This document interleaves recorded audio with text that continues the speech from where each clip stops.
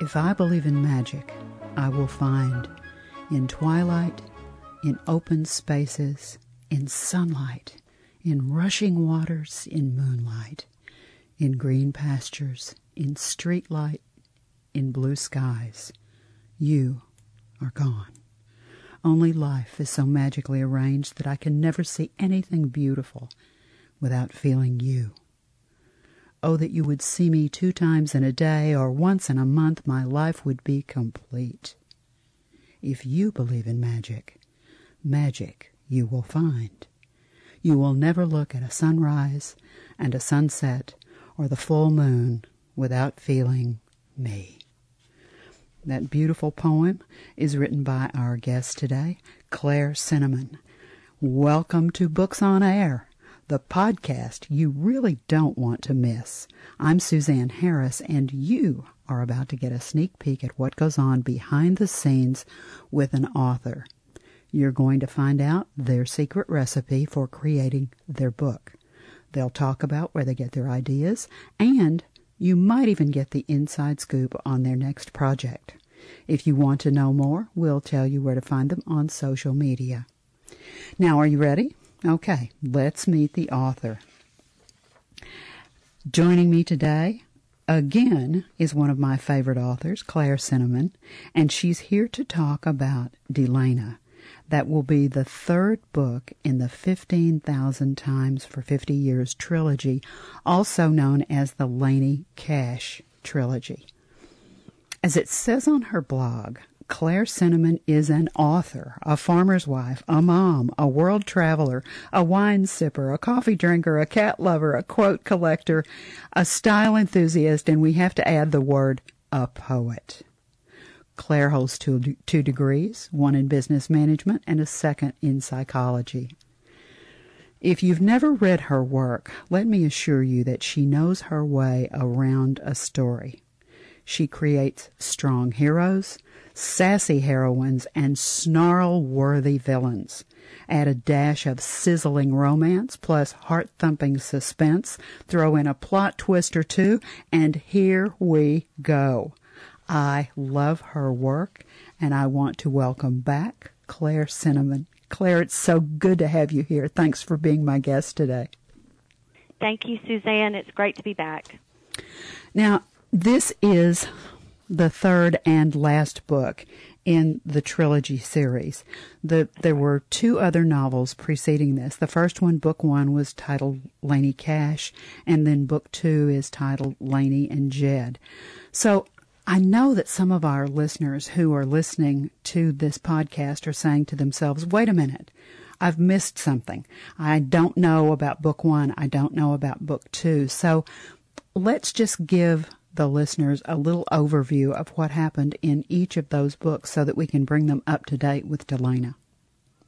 Sure. So in book 1, which is Lainey Cash, it is the beginning of Lainey's life with the passing of her father, and she owns a large farm, and the rival farmer across the street all her life is who she winds up going to in an effort to hang on to the farm and manage the business.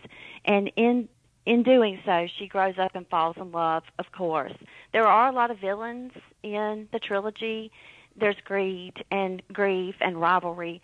So you see many plot twists where Delana and Jed have to rely on each other, and that moves us into book 2, and they are in love.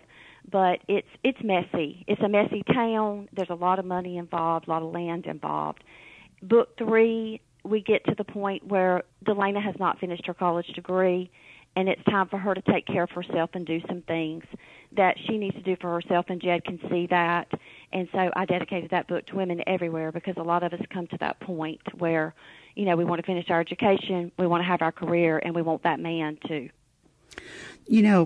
The more I read your writing, the more impressed I am with the way that you write. Your prose is wonderful. You're so descriptive. Your words, your use of adjectives, it's seamless as I read it. And you go from one thing to the next to the next. And you're right. As I read this, the love story is terrific, but there's this underlying, there's this underlying suspense and this horrible villain. There are 2 or 3 villains in this book. Where in the world, Claire, did you get these guys from? They're terrible. Yeah, so I've told you before I majored in psychology, and I do really enjoy delving into all parts of the human spirit, the good and the bad. Now, where they come from, I don't know, because I am a pantser. As I've told you, I write by the seat of my pants. I wake up and it's just there. I can only attribute it to my fascination with psychology and how people turn out based on how they were raised and where they go and what they do. Well, this book these 3 books have been amazing. The thing that I really am curious about, and if our listeners have read the first 2 books and they're about to start on the 3rd, they have to be wondering the same thing. These books are not simple. They're complex. We have this Romeo and Juliet almost love story on the top, where we're talking about Jed and Laney, and that's the theme that runs through the whole thing. But there's a character in the books that has no lines, and that is one of the most powerful and most compelling characters in the book. And that's the land that both of these 2 characters own. I'm wondering about, you're a, quote, farm wife. You guys have land. Mm-hmm. Does this, I mean, it's tangible in the book. Does your feeling for the land, is that what comes through in the book when you're talking about that? Without a doubt. I'm not an author who says the books aren't about my life. We're not Laney and Jed, but I was 26 years old when I wrote Laney Cash, and I was told, write what you know. What I know is land ownership and living in a small town. At that point, I hadn't traveled a lot, so I just sat down and wrote a combination and a culmination of many people and many places that came from farming. My family was one of the founding farm families in our county, as was my husband's. So they didn't have a rivalry that I'm aware of, like Laney and Jed, but they were on the outskirts, and they did own a lot of land, and that passes through, Suzanne. That passes through every generation into my own children who are now young adults. Do you leave? Do you stay? Do you buy more? Do you combine with somebody? And Laney and Jed go through all of that, right? Yes. Absolutely. And it just, maybe it was just to me, but as I read this, I thought, this is a true character in the novel. It has no lines, but without this theme, it wouldn't be as powerful, because it's such a driving force for these 2 characters.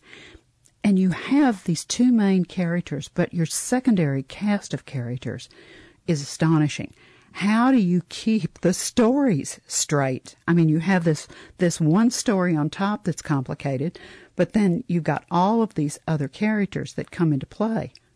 Yeah. How do you, as a pantser, keep this straight, Claire? Oh, I think it's probably easier as a pantser than it would be if I were a plotter who took time and wrote over the course of a year or 2 years like some authors do. Being a pantser, it comes out so quickly that I really don't have time to get it all confused, if that makes sense. It's just boom, boom, boom, and there it is. Laney Cash, the first book I wrote in 8 days, writing about 20 hours a day. So... Now, how does that happen for you? Do you use a pad and a pen? Do you sit down at that computer and start pounding out and see the movie? Right, that was the year 2000 when I wrote Laney Cash. And actually, I wrote Laney Cash as one big book that was 1,300 pages, and then over the course of 8 months. And then I divided it into the 3 books. But the part that is Laney Cash only took me about 8 days. So I was a pen and paper writer then, and I love to write on pen and paper. But as technology increased and I wrote more and more novels, I trained myself to learn how to write on the computer without having to write something down, and that was the process. And now I actually prefer to write on the computer. So. And you sit down and the movie starts, doesn't it? Yes, and it is like a movie for me. In fact, I've had people say, isn't this more of a television series, or wouldn't this make a great movie? And there's talk of that, and you're right. There's so many characters that could certainly happen. Oh, easily. I can see this being a series, because it's, first of all, it's so powerful. I mean, it's just, you're so multi-layered with what you've done. And if any of our listeners have not picked up a copy of Laney Cash, they need to start that trilogy and see what I'm talking about, because it's, for me, It's always such a pleasure to talk with someone like you who has this amazing creative mind. I mean, when you and I are talking, I'm talking so fast and I'm thinking so fast because I want to get so many words out that I feel like I stumble over myself because I'm so curious about how it all works. And you're such a pleasure to talk to because you're just so open and you're just so, this is how I do it and this is how it works. People thank you so much. Oh, my pleasure. It's been, all of my adult life in the making to do that, to just say, here I am. I love that about being in my 40s. I don't give a rip. I really don't give a rip if I sell a book. It's out there, and I am selling a lot of books, but when you're a true artist, it's about, here it is. These are, get into this story and get to know these people. I want you to meet these people. Yes. Yes. I get it completely. And yeah. I think that's amazing that your brain is so wonderful that it just drives you like this because you just go to another place. I also think that books like the ones that you write are like diving into a swimming pool. Right now, everything has been such a mess for the last year. You and I talked about everybody has unwillingly taken a gap year. Mm-hmm. And because everything has been there's been so much pressure. People have been ill. People have lost loved ones. Mm-hmm. Escape is something that I think is so needed and so valuable to help us deal with all these stresses and strains. Your books are that refreshing dip into the deep end of the pool because I can dive right into Lainey Cash or Laney and Jed and the world goes away. I go right there. I'm right in that little town in Mallard, Mississippi, watching what's going on with all these characters. So thank you for writing these books and for being available now so that people can read them and escape. No, thank you. That is all I ever want to hear about writing a book, is that someone went to Mallard for a little while and saw these people that somehow exist for me. And they're not actors. They all have unique individual faces, don't they? They really do. Well, see, this is why you and I get along so well. I understand. Yeah. I get it. Great. I've written unpublished fiction. I get it. Right. Let's talk about the new book. Now, I know that you have some really strong messages and strong themes in Delana. Yes. So Delana moves in a slightly different direction, although Laney and Jed certainly retain their strong feelings for each other and the main characteristics of their personalities. They're both pretty stubborn and intelligent and driven. But she does go away to college. That's not a surprise. That's mentioned in Book 2 at the end. You know she is going to the University of Texas. And, of course, there will be evolution with that, as all people have when they move away and or go to college. So I explore her identity as a woman and, going through that process of getting educated and possibly wanting a career. But she has that hometown. She has Mallard. It doesn't go away. It's very important to her, as you mentioned. And Jed's not going away either. That kind of love, doesn't go away. Sometimes we move on, try other things, but everybody maybe has that Jed in the background. Right. There's always that first love, that hot first love. Yeah. Yeah. Right. That's right. And I should mention, too, Suzanne, not to interrupt you, but no, go ahead. Cabot, there are many villains, but Cabot was her prior love interest in the beginning, and, he has that greed, and he plotted against Delana and Jed. And, of course, he reappears in Book 3, and his derangement is going to a new level. If you were afraid of people in Book 1 and 2, or particularly afraid of Cabot, then get ready for me to truly explore what happens when someone who's been so wealthy and successful loses everything. Is there a section about Cabot that you would like to share with the listeners? Sure. I will. So this is in Chapter 7, and Delana's been at the University of Texas, which is in Austin, for a while, and Cabot's been looking for her, trying to find her, because that's his idea of revenge at this point, since he can't reappear in Mallard because, he's a fugitive of Mallard. So here we go with a little bit about Cabot in Book 3. Not a person in Mallard would recognize Cabot. ragged black hair, bony body, sleeve tattoos on both arms, and chains hanging from his belt. He looked like what he had become. No one to trust. Pushed to the brink tonight, Cabot needed real drugs. Toting a wad of cash, he wandered in a dark part of the city and made an exchange from a smelly, devoid soul muddling through a hell bigger than his own. Cabot walked on toward a street, a hangout spot for the college students. On a lane between a bar and bushes, he sat down and got high. He became one with unicorns, fairies, and spaceships, and in that other world, a shooting star blazed and hit him like a directed missile. Laney, there she was. Wow. How low the mighty have fallen. Yeah. I mean, really, that's amazing. I also am really afraid of Chief Rayburn Hall Yeah. and Sheriff Daniel Boyd. Yeah, I know. We have, that was written 20 years ago, and we've got a crooked police force. No harm meant to our wonderful policemen these days. It feels like I'm hitting them hard again. But, this is small town, and this is fiction, and yes, they are they're not the only ones that are corrupt, right? There's a little circle of people in Mallard that are all corrupt. It's amazing how you have woven that together. I mean, it's just, I don't want to sound like I'm ranting and raving, but I really do enjoy your style. I really like your work. I don't normally say that about authors, but you have just been so much fun to read, and to have the pleasure of being able to talk to you about this is just so much fun for me. I hope that the listeners will get that enthusiasm and will get that excited and will go ahead and pick up all 3 books and read the whole trilogy, because it's easily worth your time to do that. Let's talk about where the book is available. Now, I always go to Amazon, and it's always available on Amazon, and your other work is also available there.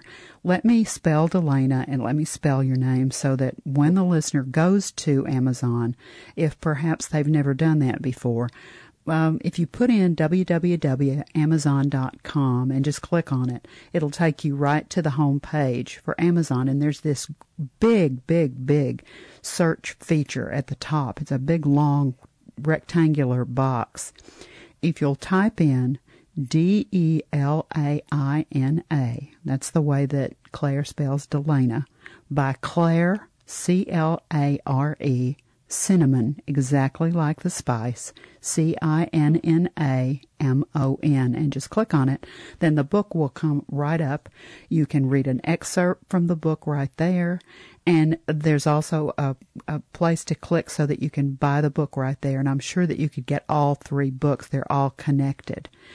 Is there somewhere else, Claire, that you want to push people toward, that they might buy a book in another place?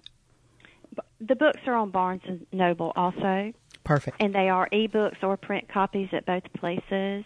And hopefully now that things are opening up, I have some book signings planned, and so you might look out on my social media to see if I'm coming somewhere near you in the next year or so.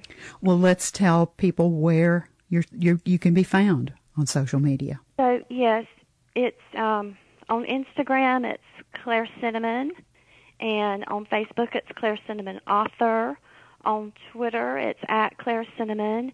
And then my blog is From Claire Cinnamon on WordPress.